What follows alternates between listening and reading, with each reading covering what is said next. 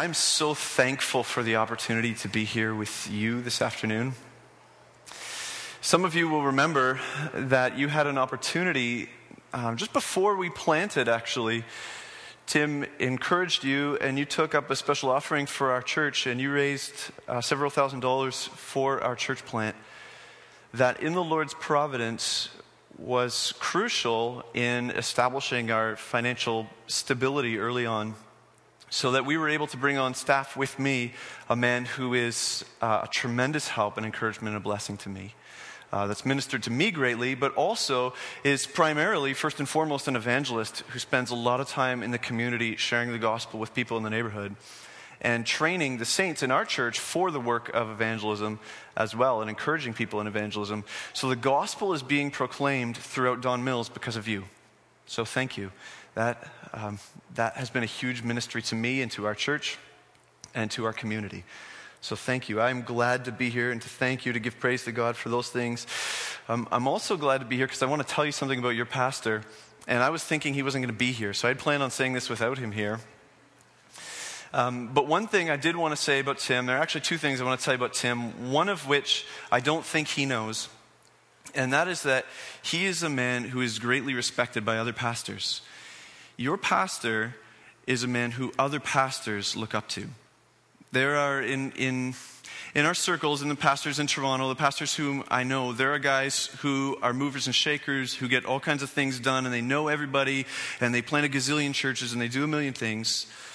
And that's awesome. I praise the Lord for that. But the man and the men who garner the most respect from other pastors are the men who faithfully, consistently, deliberately commune with God.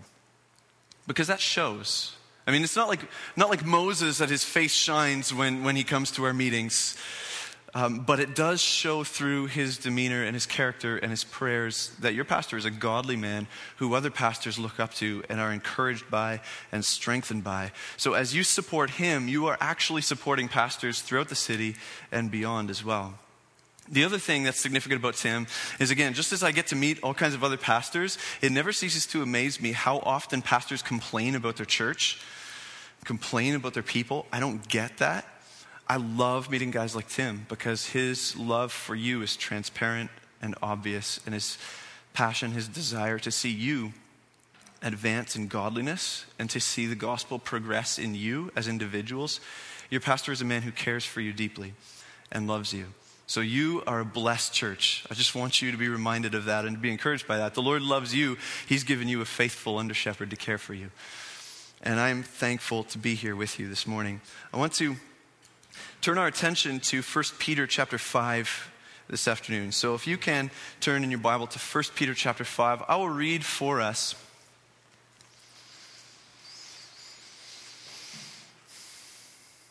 I'm going to read the first 11 verses of 1 Peter 5, and we're going to focus specifically in our time this afternoon in verses 5 to 7. 1 Peter chapter 5, beginning in verse 1. This is what Holy Scripture says. So I exhort the elders among you as a fellow elder and a witness of the sufferings of Christ, as well as a partaker in the glory that is going to be revealed. Shepherd the flock of God that is among you, exercising oversight, not under compulsion, but willingly, as God would have you. Not for shameful gain, but eagerly. Not domineering over those in your charge, but being examples to the flock. And when the chief shepherd appears, you will receive the unfading crown of glory. Likewise, you who are younger, be subject to the elders. Clothe yourselves, all of you, with humility toward one another. For God opposes the proud, but gives grace to the humble. Humble yourselves, therefore, under the mighty hand of God, so that at the proper time he may exalt you, casting all your anxieties on him, because he cares for you. Be sober-minded, be watchful. Your adversary, the devil, prowls around like a roaring lion, seeking someone to devour. Resist him, firm in your faith, knowing that the same kinds of suffering are being experienced by your brotherhood throughout the world.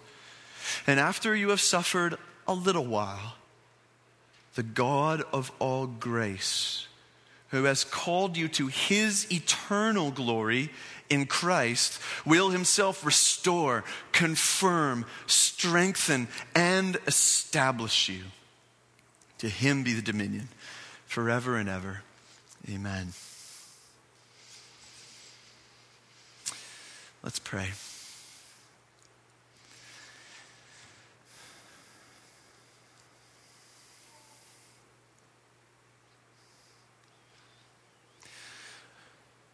Father, as we come,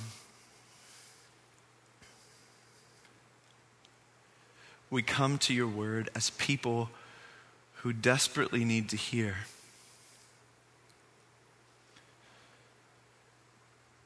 But by our own strength, we're deaf. We come as people who desperately need to see, but in our own strength, we are blind. Here is food, but we cannot open our mouths and eat unless you, Father, feed us from your word.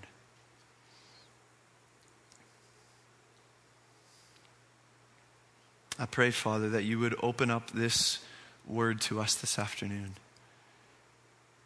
That you would help us to glory in your greatness, to rejoice in your supremacy, to find our lives in your sovereign reign. Work the truth deep in us and bring fruit for your name's sake. We pray in Jesus' name. Amen. When I was young, I didn't like school. It's a bad confession, right? I shouldn't say that. There's children listening. Stop. I was a rambunctious young lad, and I did not like school. I didn't like sitting still in class. I didn't like taking tests, especially. I was a sinner. Lack of self-control. Now, who am I kidding? I still don't like the idea of taking tests. I don't like the idea of taking tests because you have to know an answer in a specific moment. It's a challenge, but if I had the choice in school, I would much rather write an essay. If you write an essay, you got time to think about it. You got time to mull it over. You can go find people that are smarter than you, right? And you quote them. You get these big, long quotes from these really smart people, and you throw it in your paper, and you're saying something smart all of a sudden because they already did the work. I like essays.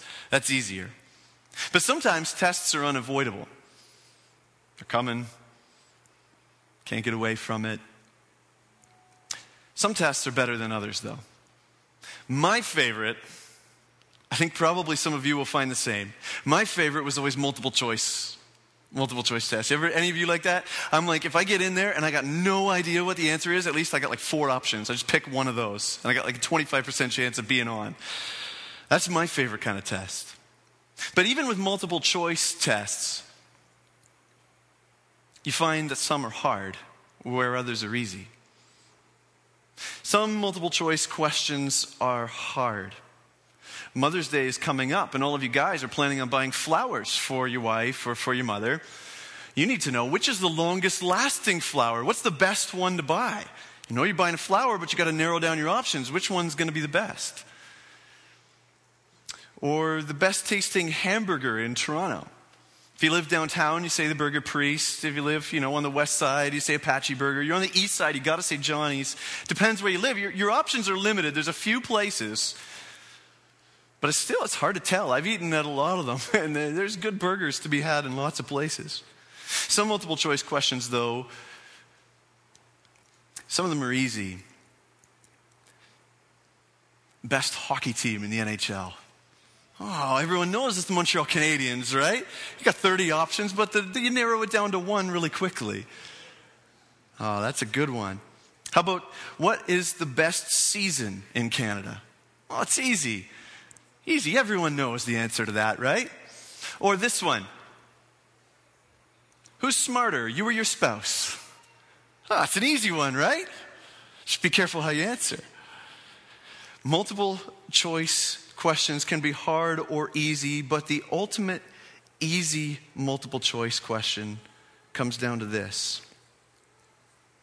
Would you rather have God for you or against you?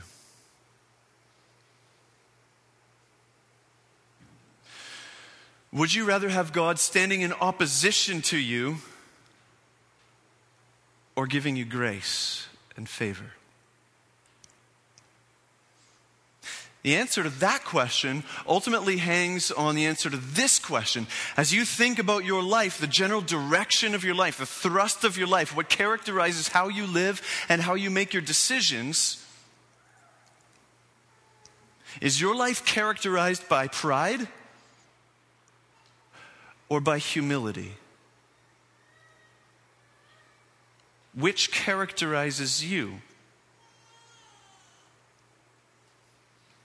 So we come to this passage in 1 Peter 5. Peter's addressing us, saying that the Lord is standing in us, either or towards us, either in opposition or in favor, depending on whether we respond to him in pride or in humility. But as he addresses us and challenges us and commands us, clothe yourselves, all of you, with humility towards one another, I want to ask, okay, first of all, what are we talking about when we talk about pride and humility? And then where are we here in 1 Peter? What's he said so far? I want to define pride this morning. See, here I go again. I'm copying answers from other people. C.J. Mahaney has written literally the book on humility. And in that, he discusses pride and the nature of pride. And he says pride is a contending for supremacy with God. So God is the Lord, he's the creator, he rules over all, he reigns over all. But when I'm acting in pride, what I'm actually wanting is I'm wanting some of his glory, I'm wanting some of his honor, I'm wanting some of his control.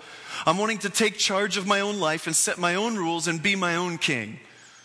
I'm contending for the supremacy that's rightly his. Conversely then, humility would be the opposite. Rather than contending for supremacy, it would be I'm content with God's supremacy. I'm happy, I embrace it, I rejoice in it, I gladly submit myself to his rule, to his reign. So that's what we're talking about when we talk about pride and humility here in this passage. But why is Peter addressing this? Who's he addressing it to? The book of 1 Peter, Peter is writing to a group of people who are undergoing some kind of persecution, some kind of trial in their day. And he's writing to them saying, hey, do you remember how the Lord delivered Israel? And he called them out in the Exodus, and he brought them into the wilderness. And as he was calling them through the wilderness, he called them to himself and said, listen, you need to be holy as I am holy. And he explained to them in the first place, the reason why I saved you is so I would have a people who reflect me, a people who look like me. Just like I am holy, I am morally pure, I am set apart. This is what I'm calling you to be. You are set apart. You are to be morally pure. You're to live in a way that reflects me. That's what God said to Israel. And Peter is saying, now I'm saying it to you. You are the Israel of our day. You are called to be holy as God is holy, to be a people who reflect your God. And then what he does as he goes on through the book is he teases this out. He says, okay, what is holiness going to look like? How is your practical behavior, your life, going to match what God is requiring? And so he gives these specific examples for people in different life stages. He says, all of you need to be subject to the governing authorities. Slaves in particular need to be subject to their masters. Wives need to be submissive to their husbands. Husbands need to live with their wives in accordance with knowledge, with understanding, with compassion with them as the weaker vessels, as the more precious, the more breakable vessels. You treasure them and you honor them. He goes on and he says, elders are supposed to shepherd in this kind of way, like Jesus shepherded. He gives specific commands for specific people in specific roles. You've all got your own ways of doing this, and Peter's fleshing that out. But then when he comes to this verse, when he comes to verse 5, he says, clothe yourselves, all of you. Now he's not interested in specifics about roles anymore. He says, all of you. This is what is to characterize you. clothe yourselves with humility. So, all of us need to be clothing ourselves with humility. What I want to do this morning or this afternoon rather, is I want to draw out for us from this passage in 1 Peter, these verses 5 to 7, the three reasons that Peter gives why we should be humble. That's where we're going to spend the bulk of our time. And then briefly at the end, we're going to try to follow some of his examples. He gives 3 examples as well of what humility actually looks like, what the kind of humility he is looking for looks like in the life of a believer. So first of all, the 3 reasons that he gives for humility, why these people need to be walking in humility.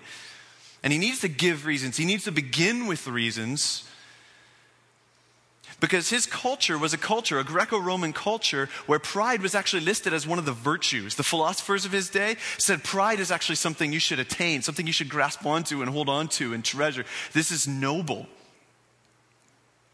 Which, interestingly enough, isn't that different than our day, right? You go to kindergarten and you learn about self-esteem and self-respect and think much of yourself and your desires and your passions and your dreams. And it's all about you. Look out for number 1. You're the master of your own destiny. So we need to have good reasons to pursue humility as well. If we're going to be so countercultural that we're placing ourselves below other people, we need to have good reasons. Here's Peter's, number 1, because of God's posture. He says, clothe yourselves, all of you, with humility toward one another, for God opposes the proud, but gives grace to the humble. The picture here is something like an infielder in baseball who's postured. He's ready to react. If the ball comes to the left, you go to the left. If it comes to the right, you go to the right. God is going to respond. He's going to deal with us according to our pride or according to our humility, with opposition or with favor. If you contend for supremacy, he will bring you low. He will oppose you. What does the opposition look like? This kind of opposition could be any number of things. It kind of falls into 2 different categories, really.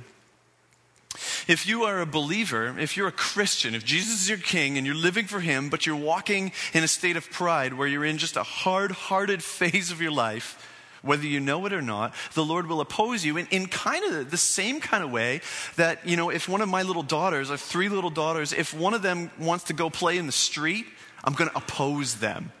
I'm going to stop them. If they try to ride their bike without a helmet, I'm going to oppose them. Because as a father, I care about them too much to let them continue down this path, because it's dangerous. It doesn't work out for them in the end.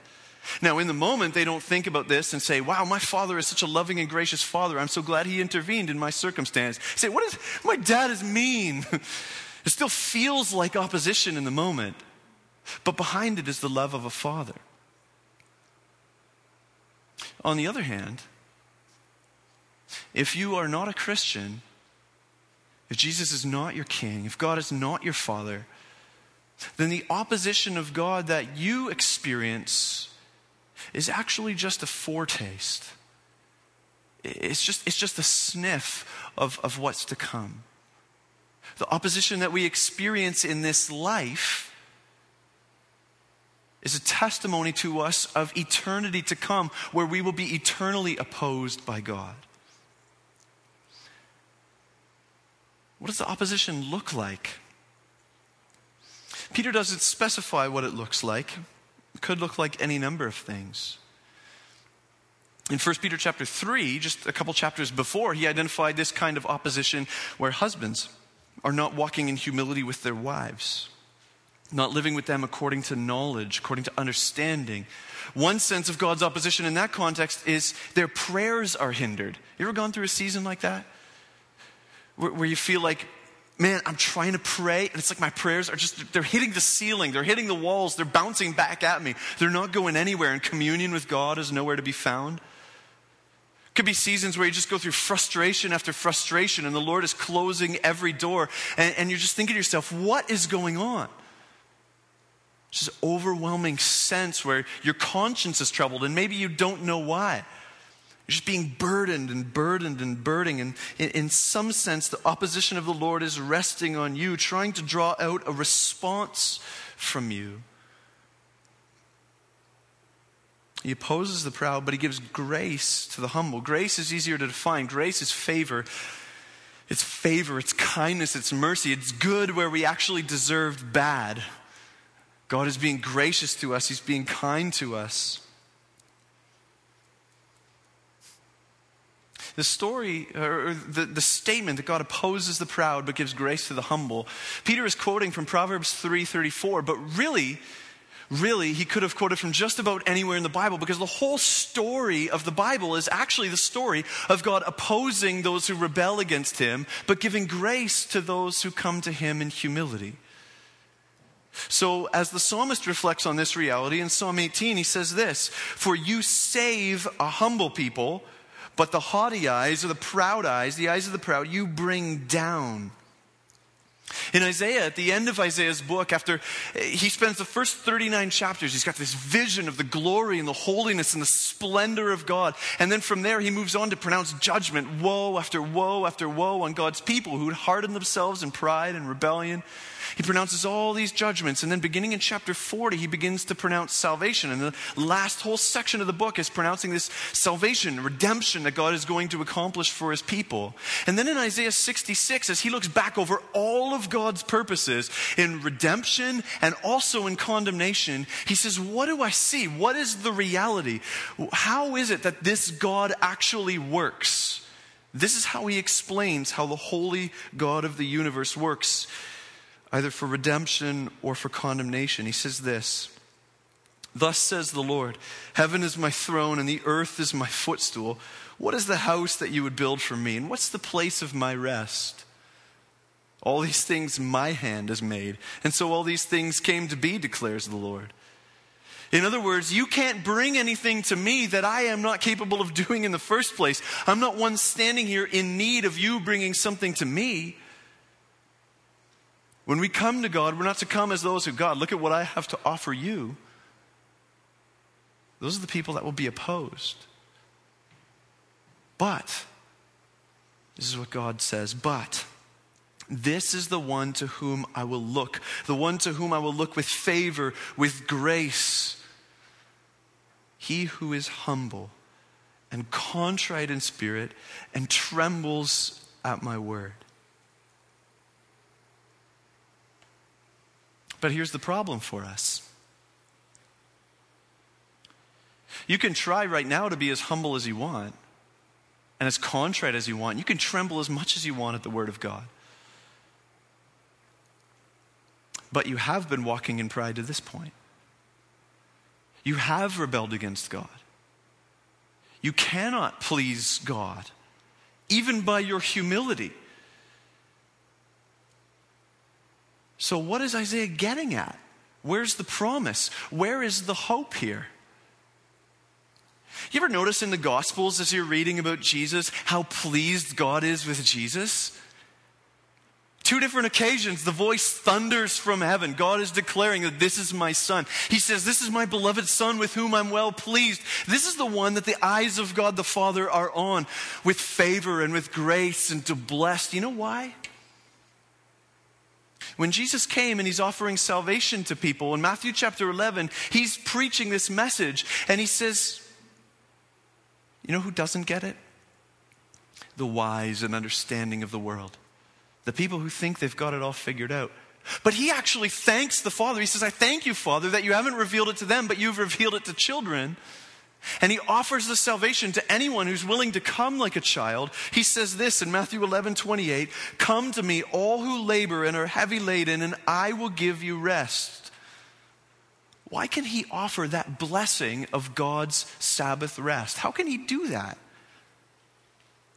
"Take my yoke upon you," he says, "and learn from me." Learn from him what? "For I am meek and humble in heart." You want to know why the Lord's favor was on Jesus? Because he is the one that God said he would look to, the one who comes in humility and contrition, the one who comes to serve. The whole story of the Bible, God opposing the proud and bringing them low, but exalting the humble, was all a prophecy for us to show us Jesus Christ when he comes to be humbled by taking on the form of a human, even taking on the form of a servant and becoming obedient, even to the point of death, even death on a cross, so that at the proper time God would exalt him to his right hand and give to him the name that is above every name, so at the name of Jesus every knee would bow and every tongue confess. The one on whom God has favor and blessing is Jesus. And the ultimate battle for pride and humility takes place here. What are you going to do with this? God says, here is my law, and you have broken it. And the only way to receive my blessing is not by doing anything righteous in and of yourselves, but by trusting in the finished work of Jesus when he died for you.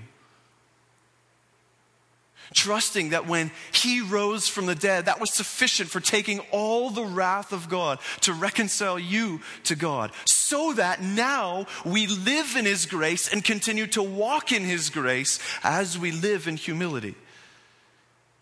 The pattern that Jesus set for us. The proud hear that and harden their hearts and will know opposition.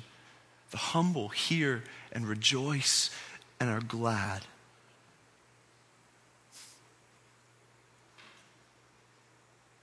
If you are feeling in your life right now opposed,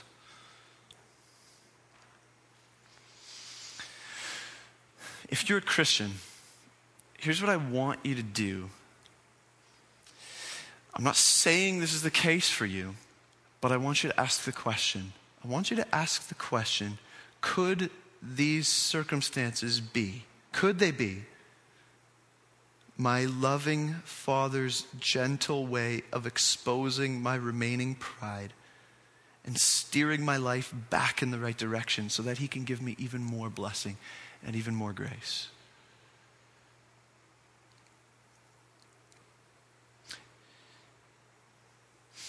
One reason to be humble is that God stands opposed to the proud but gives grace to the humble. His posture. Here's another reason why Peter says we need to be humble, because of God's mighty hand. Humble yourselves, he says, therefore, in verse 6, humble yourselves, therefore, under the mighty hand of God. See, this is why it matters if God is for us or against us, because the hand that reaches down to bless us with grace or oppose us, that is a mighty hand. Like I said, the whole Bible tells this story. This phrase, the mighty hand of God, do you know where it finds its beginning?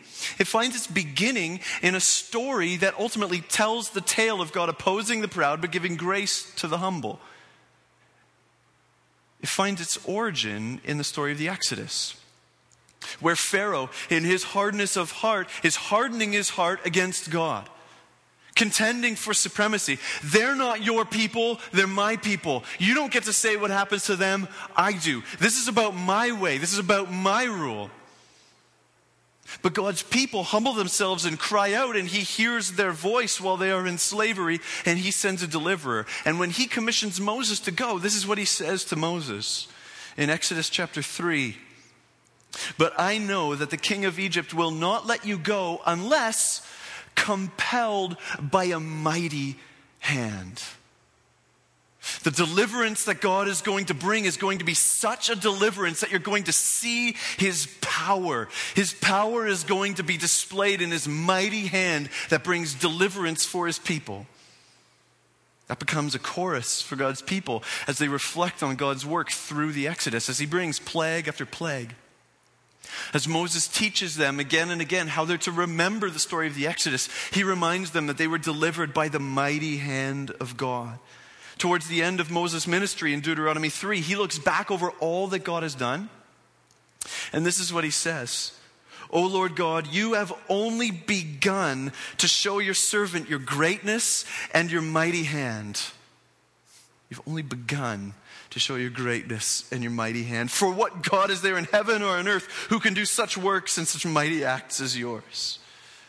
God displays his power to save the humble with his outstretched mighty hand that he uses to crush the proud.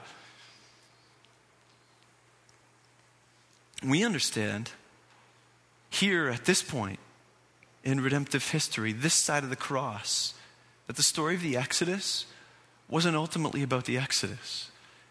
It was telling us about the deliverance that God is going to work for us in Jesus Christ, where we find there is a better sacrifice, not a lamb, but the Lamb of God. There's a better deliverer, not Moses, who was a murderer, but Jesus, who is innocent. There's a better deliverance, not out of physical slavery into the wilderness and eventually into the promised land, which could be defiled and lost anyway, but out of slavery to sin and to Satan's ways. Freedom to serve the living God, freedom to enjoy eternal life. Here is a better salvation that is worked by the mighty hand of God for us. So here's the beautiful mystery and the majesty of God's might in the cross of Jesus. You know where we see the mighty hand of God most clearly revealed as he brings conquest over his foes? In the pierced hands of Jesus Christ. You know where we hear the shout of the mighty hand of God bringing victory, bringing deliverance? In the words of Jesus. As he hangs dying, it is finished. In the proclamation, the tomb is empty. He is not here. He is risen. And we behold the mighty hand of God, fully effective for delivering his people. Our God is a God of power, a God of deliverance, a God of conquest. Do you believe that? Do you believe that the God who brought the plagues on Pharaoh and the Egyptians, the God who parted the Red Sea so the whole of the people of Israel could walk through on dry land, the God who raised Jesus Christ from the dead, stands before you as one who will either oppose you or give you grace? That the God who opposed Pharaoh opposes you if you walk in pride and unbelief and rebellion? But he's the God who gives you favor and grace if you humble yourself before him.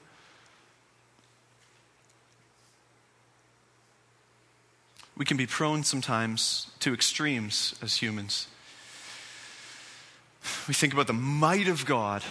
Times in history when people have comprehended this, that God is big, that God is majestic, that God is mighty, whether theologians or philosophers, a lot of times what happens is we take this truth, okay, God is big, God is mighty, and then we say, therefore he is removed. He's too big and too mighty to care about anything that's going on down here. He has wound it all up and he's made it all work, and now he's just kind of kicking back in heaven somewhere, waiting for it all to unfold somehow.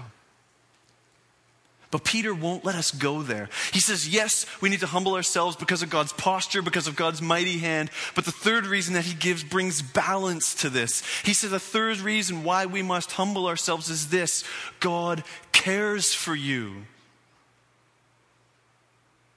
Humble yourselves, he says, so that at the proper time he would exalt you. Cast your anxieties on him because he cares for you. This is a God who is mighty, yes, but he is a God who is full of care for his people. Isaiah got this. In Isaiah chapter 40, when Isaiah is pronouncing the deliverance of the people of Israel from their time in Exodus, he says this. This is how he pronounces the good news. Get up to a high mountain, O Zion, herald of good news. Lift up your voice with strength, O Jerusalem, herald of good news. Lift it up. Fear not. Say to the cities of Judah, behold your God. Listen to how he describes him. Salvation comes with God. How does God come? Behold the Lord God. He comes with might, and his arm, you see, here's his arm again. His arm rules for him. Behold, his reward is with him, his recompense before him. He is a mighty God. But listen, in the very same breath, he says this: he will tend his flock like a shepherd.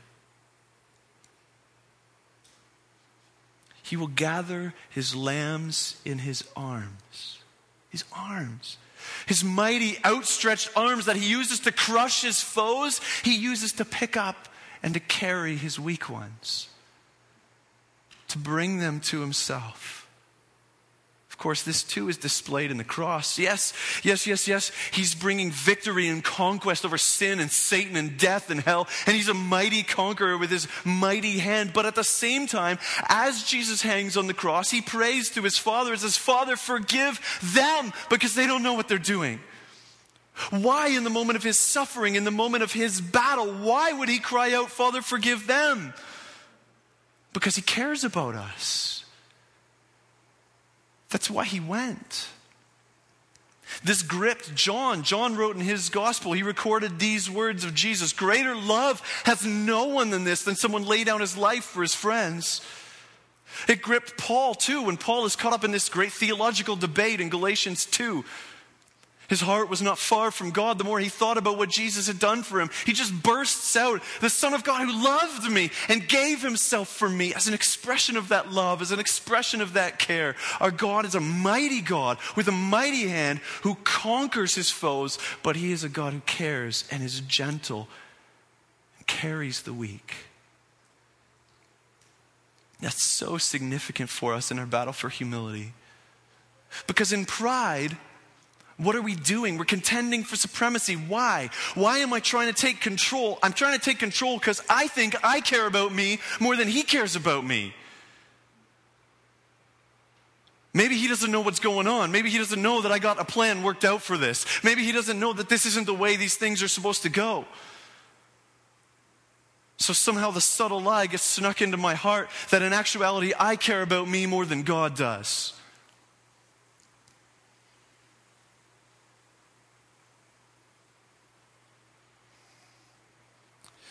In the very moment, we are tempted to be proud, to contend for supremacy, to fight against God. This is what we need to do.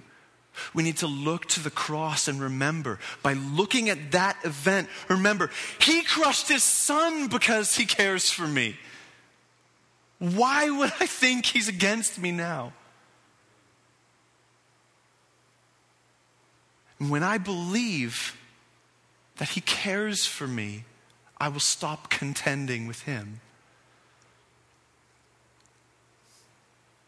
Because of his posture, because of his mighty hand, because of his care, we must be a humble people. What are the expressions of this humility that Peter gives to us? He says to us, likewise, verse 5, likewise you who are younger, be subject to the elders. Here's the first expression of humility. You're subject to your elders. He says you who are younger for a couple reasons. One, because typically elders are actually elder. That's the biblical norm. That's the pattern. Someone was telling me today I look like I'm 19 and I shouldn't be a preacher. Okay, I apologize for that. I'm talking about the norm, not the absolute rule. The norm in God's family, in the way God structures his church, is that the elders would be older, would be mature, would be godly men who have walked for a long time with the Lord. And so what Peter's doing is he's writing here according to the norm, saying those of you who are not elders, be subject to the elders. There's another reason why he says specifically you who are younger, which I think is this. When Peter is writing to this church, he's writing to a church that is undergoing persecution and hard times. And so in hard times, there's always this temptation, especially when you're not the leader. There's always the temptation to think, well, I know what to do. You know who's most prone to that? Young men. Well, if they just did this, these old guys, they're out of touch. They don't know what's going on in the world today. They don't know what we need to do. They don't know where we need to go. And it's the sin of young men to think they know everything. So Peter is arguing from the greater to the lesser. Look, I'm telling you, young men, you who are tempted to rise up and to think that you know better than your elders, you be subject to your elders.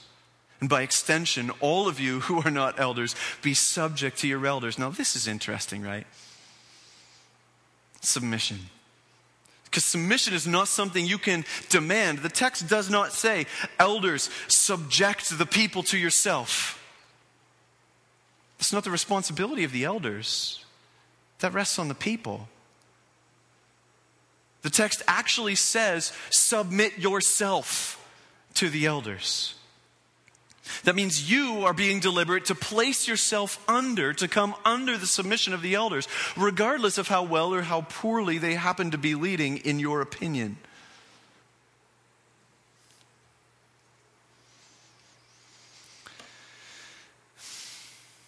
Now that's cool. Because that establishes something for us as well. That as I walk with God and as I live with God, my vertical relationship defined by humility, that is necessarily going to have implications for my horizontal relationships. See, if I'm humble this way, I'm going to be humble this way. I'm going to submit myself to my elders. And the second expression of humility that Peter gives us is this. Essentially, it's service to others. Be subject to the elders and be serving others. So he says in verse 5, clothe yourselves, all of you, with humility. Clothing is obviously a metaphor. Okay? So some of you young guys, if you're tempted to wake up in the morning and start walking around the house with no shirt on, your mom says, put a shirt on. You can't say, Mom, Peter told me to clothe myself in humility, so that's what I'm doing, okay? You need to actually wear clothes. What he's getting at here is this is what people see when they look at you. This is what comes between you and other people. This is a visible expression of something that is, in some sense, intangible. Because the words that he's using here to talk about humility, clothe yourself with humility, is a compound word. It means humble-mindedness.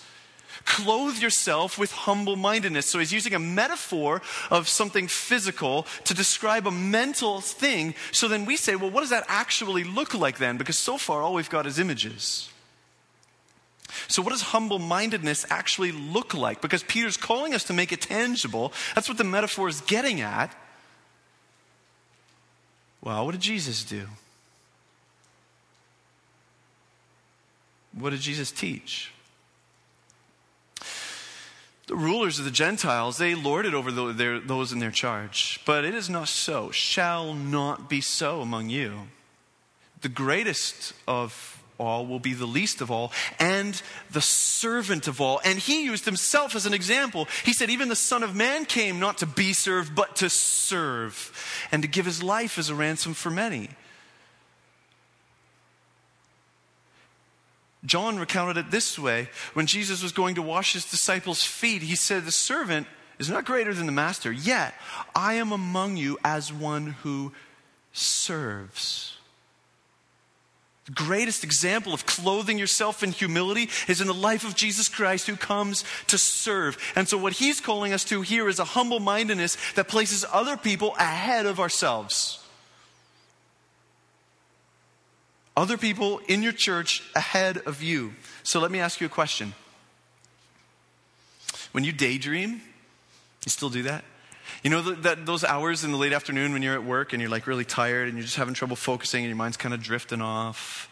Or if you're in school and the teacher's really boring and you know you should be paying attention, but your mind kind of slips into neutral anyway. Where does your mind go? What kinds of things do you start thinking about? Do you start thinking about ways that you can serve? You daydream about serving? No, probably not. If you do, you're much more godly than me. And you're ahead of me, because this is where I want to get. See, this is the situation. He's saying, be humble-minded. In other words, find ways to serve those who are around you. But what happens to us is so often we get into this situation in the life of a local church or in our family life or wherever, where we say, oh, I would serve. But there's no opportunities. All the committees are filled, all the spots in the worship team are filled, they've got enough greeters. I signed up for something once and no one ever called me. I'll just kind of hang around, wait for an opportunity to serve. That's what happens to us. But where would we be if that's the way God worked? If God was in heaven looking down on humanity saying, oh geez, they got themselves in a real pickle now. Wish there was a way I could help. Just they're not asking. He didn't wait for us to ask before he came and served us. In eternity past, when God contemplated a universe, before he decreed all things that would come to pass, this is the universe that he conceived of, a universe in which we would rebel against him, but he would come and humble himself and serve us. That's what he daydreamed about. And that's what Peter's calling us to.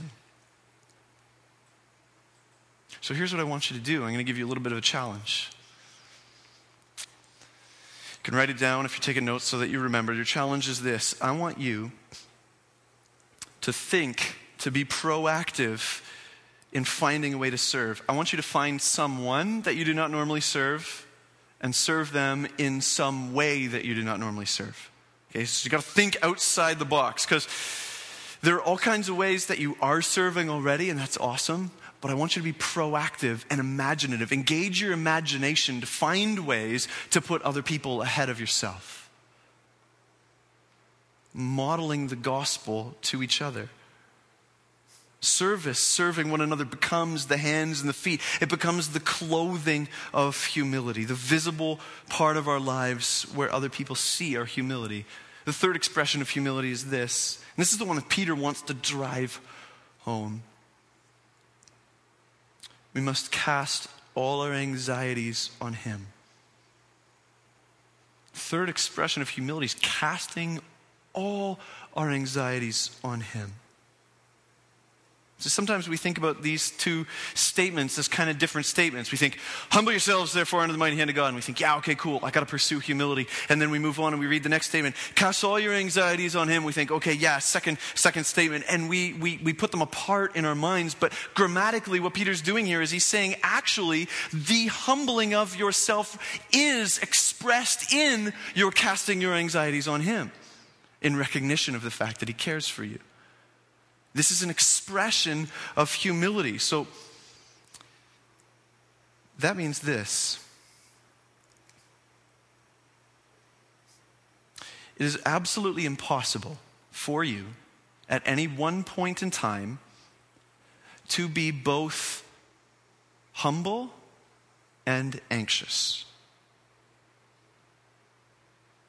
It's absolutely impossible for you at any one point in time to simultaneously be humble and anxious. You have a choice to be proud and anxious, or humble and resting in God's providence. But we cannot be both. So here's what I want you to do. It is Sunday. It is Sunday afternoon. It is a gorgeous day. And we're relaxed and we're loving our time with the people of God. And we're having a great time and everybody's relaxed.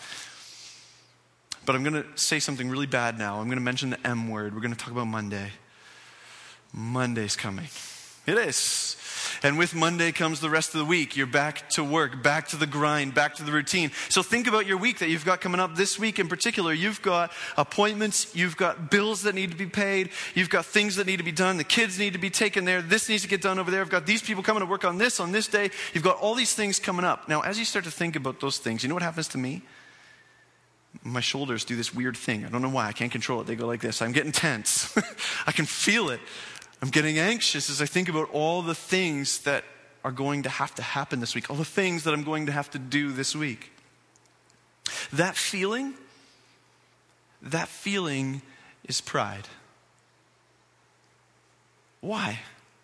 How can we make that connection? How does Peter make that connection between anxiety and pride? Because anxiety always says, I do not believe that God cares for me. I believe that I care for me. Anxiety says, I do not believe that God is mighty enough to care for this situation, and so I need to exercise my strength to care for this situation. Anxiety says, I don't believe that God is actually for me, even if I do humble myself, so I'm going to go ahead and take care of this one because I know that I'm for me.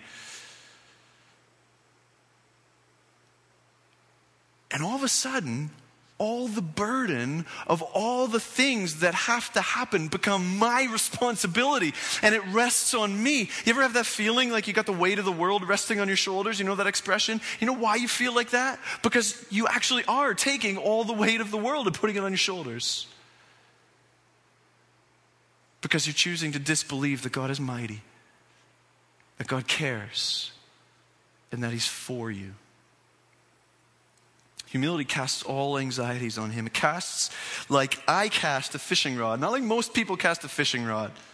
Most people cast it and they try to bring it back, right? You try to catch something and bring it back to yourself. I don't like fish, so I don't actually want to catch fish. I kind of just throw it out there and hope I don't catch anything, and I leave it out there. I just like sitting in a boat for some reason. I'm weird. So I'm more biblical, right? I cast it out there and I don't even want it back. That's what Peter's getting at. He says you cast all your anxieties. I heard this story a number of years ago, and it stuck with me. There was this one crotchety old man who was always worrying and always fretting about everything. And so all his friends that knew him knew when you see him, you just learn over a period of time. You don't ask him how he's doing. Because you ask him how he's doing, it's going to be, oh, this and oh, that, and I'm worried about this, and I'm thinking about that, and I'm anxious about this. Always a list of stuff. So one time, one of his friends saw him and comes up to him, says to him, how are you? And then thinks immediately, oh shoot, what did I do?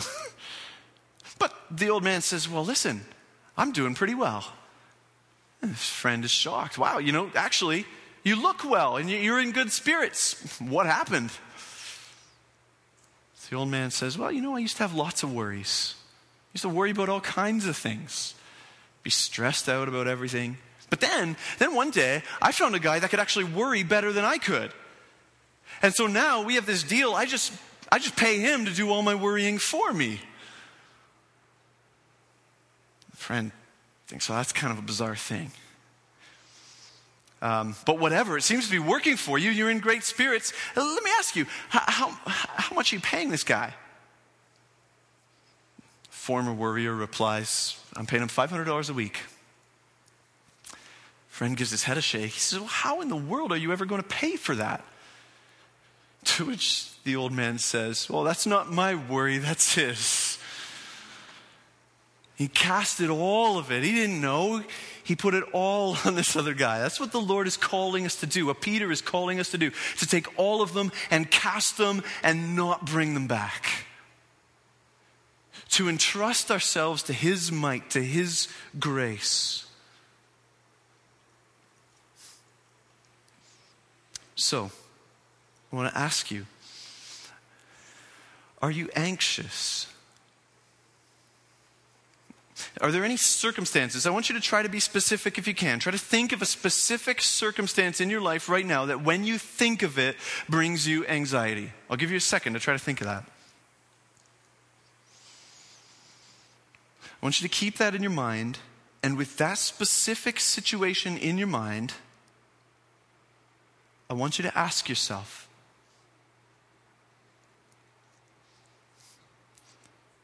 who is better equipped to handle that? Me or God? Who is stronger? I want you to ask yourself this. Who cares about that situation more? Me or God? We're to cast all of our anxieties on him. That means we need to pray. I mean, just getting down to the very nitty-gritty of this, you can't do this without praying, right? So we're called here to be a people of prayer who cast all of our anxieties on him. But if you're like me, sometimes your spiritual life is defective. Sometimes your prayer life is defective. I know mine is. So what happens sometimes is I start praying and I'm like, okay, here's what I'm going to do. I'm going to cast all my anxieties on him. And so I go to my journal and I'm going to list out my anxieties. And I start writing them.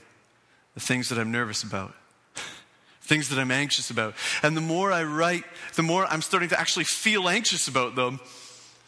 So I think, well, maybe I won't write them. Maybe I'll pray. And so I actually just, okay, I'm not writing, I'm just praying. And so I start listing all my anxieties to God. I start listing all the things that I'm anxious about. And I get the same result. Now I'm just more anxious than I was when I started. What are we supposed to do with that? I think if we do something like this, we'll be in a much better spot. If we begin our prayer by reminding ourselves of the reasons for humility, the reasons why we embrace God's supremacy rather than our own, we'll be in a much better spot. If I begin by praying, God, I know that you are opposed to the proud, but you give grace to the humble. Therefore, if I humble myself and pray, you are going to hear me. And God, I know that it is your mighty hand that delivers. I've seen your mighty hand at the cross. I've seen your deliverance over an enemy that I could not defeat. I've seen your might. And God, I know that you are a God who cares for me, and at the proper time you will exalt me. You've shown me how much you care for me in the cross. And if I begin my prayer by reminding myself of what God has done for me in Christ, all of a sudden, my God is a lot bigger than my problems. And my anxieties are very small. The whole story of the Bible becomes a story, really, of God opposing the proud but giving grace to the humble. Jesus, the only one who had reason to be proud, who had reason to expect worship and adoration and people serving him and glory and honor, came as one who was humble, to receive the favor of God, to give to all who come to him by faith. So the question for us becomes, is it worth it? Is it worth it to pursue humility? Is it worth it to submit to my elders whether or not I agree with them on a particular issue? Is it worth it for me to clothe myself with humility and serve my brothers and sisters, even though that means putting people ahead of me that I really would rather be ahead of them? I'm going to walk in humble-mindedness and put them ahead. Is that worth it? Is it worth it for me to cast all my anxieties on God when it means relinquishing control to him? Is it worth it? Is it worth it to know that God is for me and not against me? That should be the easiest multiple choice question you've ever been asked. Let's pray.